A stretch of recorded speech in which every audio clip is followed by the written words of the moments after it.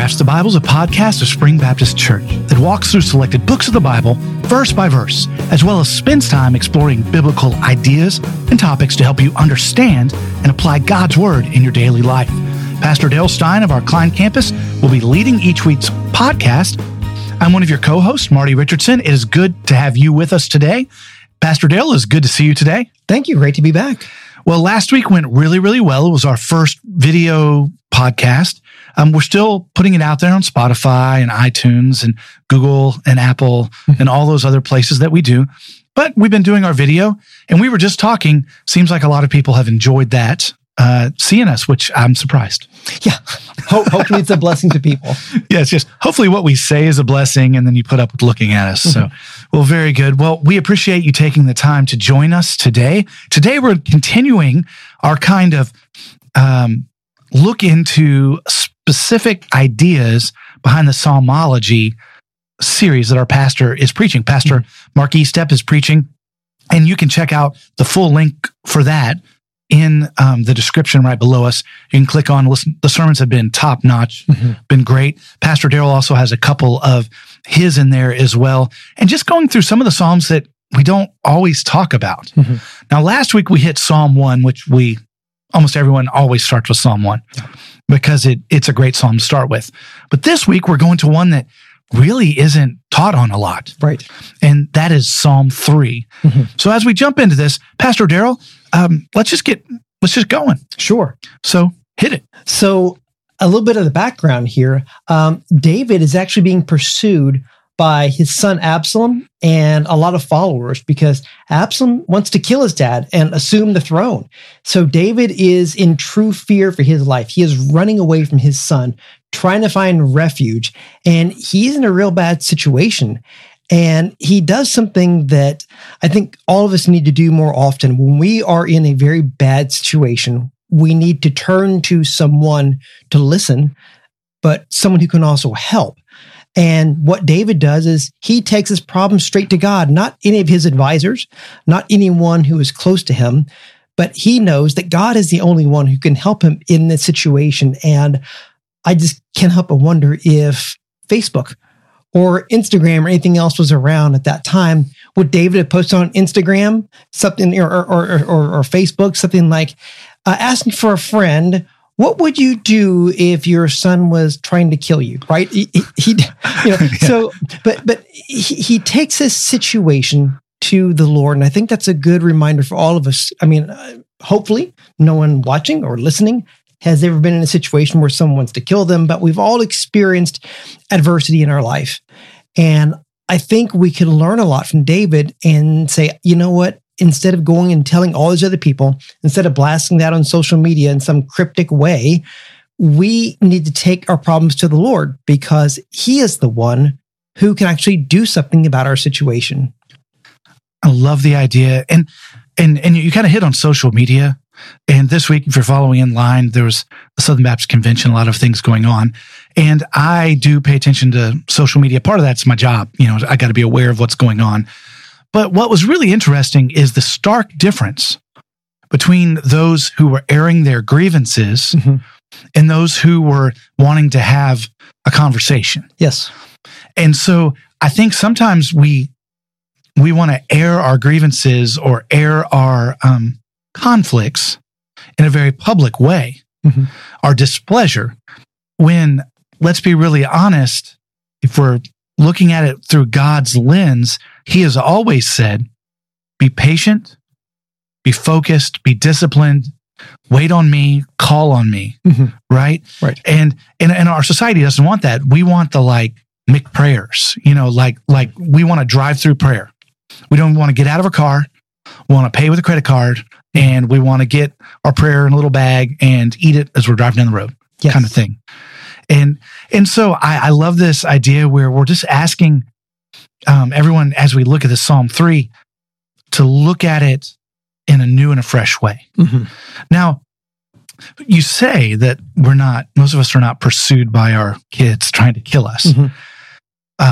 But many of us are pursued. Our society, we don't generally go around killing people like they used to. I mean, that was pretty common. but we do assassinate people's character. Yes. And we do have our own character assassinated. Yes. And so I think maybe that's a little bit more of a tot to tot, equation. So let's jump into that. What was Pastor Mark's point here, and how can we follow that up? Yeah, the point is that we need to take our concerns, our fears, our worries, our anxieties to the Lord, because only He has the ability to resolve them, to do something about it. And when David stops and he takes everything to the Lord, all of a sudden, as we read through the rest of the Psalm, something dramatically changed in David's life. It wasn't his circumstance. His circumstance had not changed. However, his outlook on it changed, because he knew that if he turned it over to the Lord, that the Lord would protect him, that the Lord would watch over him. And it's amazing because it says he laid down to sleep. Now, I don't know about you, but there have been times when I was in college that I would worry about not doing well on the test, or things in life now happen. As you know, we have kids, and you worry about your kid, and you stay up late at night wondering and worrying about things. And here you have David knowing that there are, like, as he said, tens of thousands of people after him, but he lays down and he sleeps.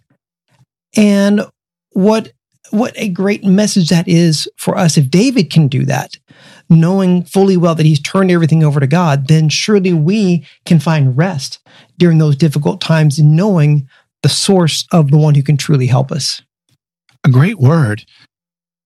Now, sometimes these things are a little easier said than done. So let's walk through the idea of how do you hand that over to God?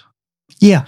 And that is the hard part, right? Because so many times we want to hand it over to Him, but instead of opening our palm and saying, "Here, please take this," we kind of like grab onto it and go, "Here." And He's like, "Open up your hand." It's like, but if I let go, I lose control. And God's like, that's the point, right? So we need to come open-handed and fully trust. And I think that is the real issue. At times, if we're really honest, if we look into it, I think at times we don't really trust Him. We can espouse all this faith and we can say it's really strong, but when those times hit and the rubber meets the road, God's like, open your hand and release it and trust me. And it's really hard and it's really scary at those times to relinquish control, because we think, if I can have some control over this, it's all going to work out, or I have a say in it. And it's scary to open up our lives and say, God, it is all yours. Do with it whatever pleases you. Now, I'm about to step on some toes. I'm sorry about this. I really feel like the root of all sin is a lack of trust in God.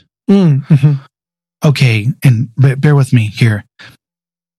In the garden, Adam and Eve didn't trust that what God said was the total truth. Yeah. Okay, when I sin by doing it my way, I'm not trusting God when He says, do it this way because that's my way and it's the better way. I'm doing it my way because in that moment, I trust myself more than I trust my faith.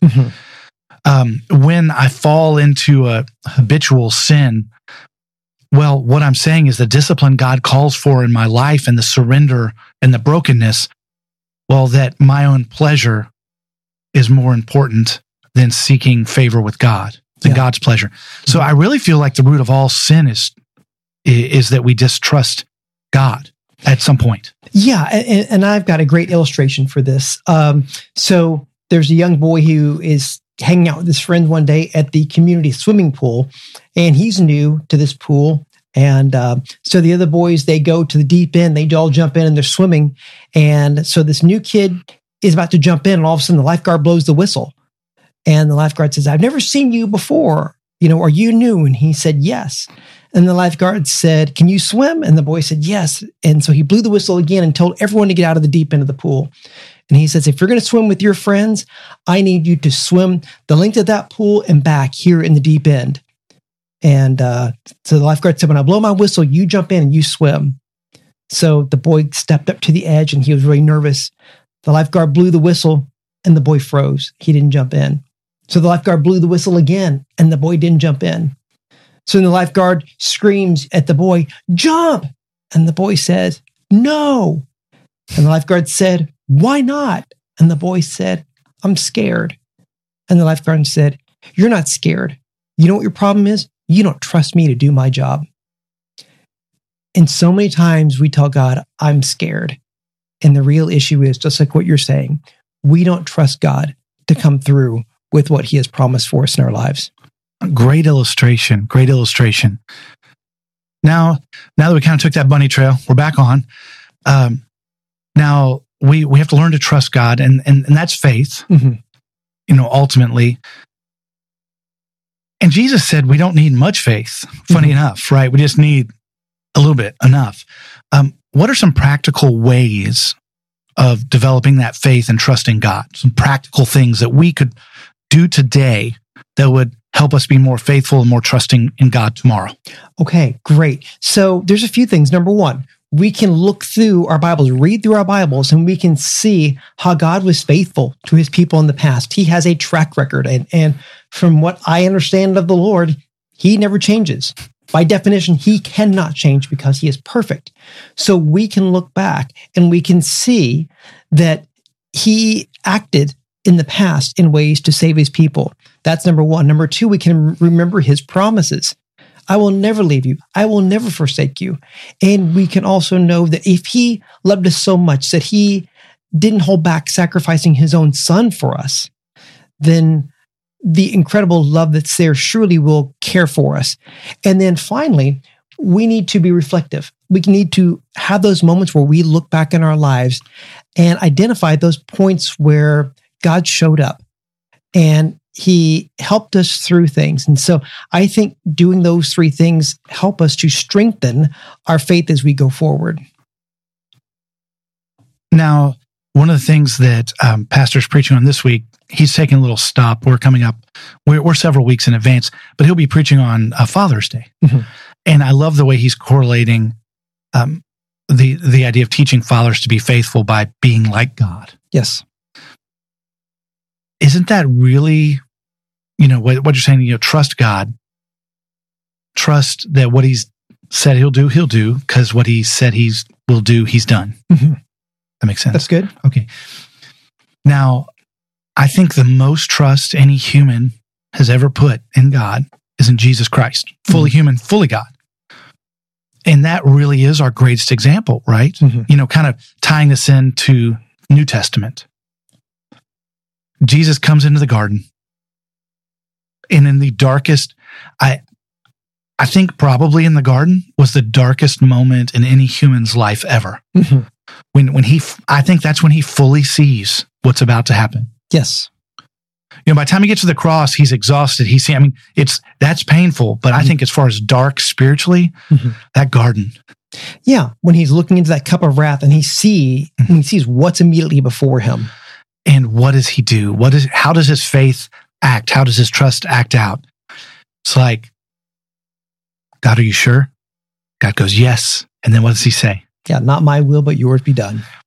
And I think that's where we're at.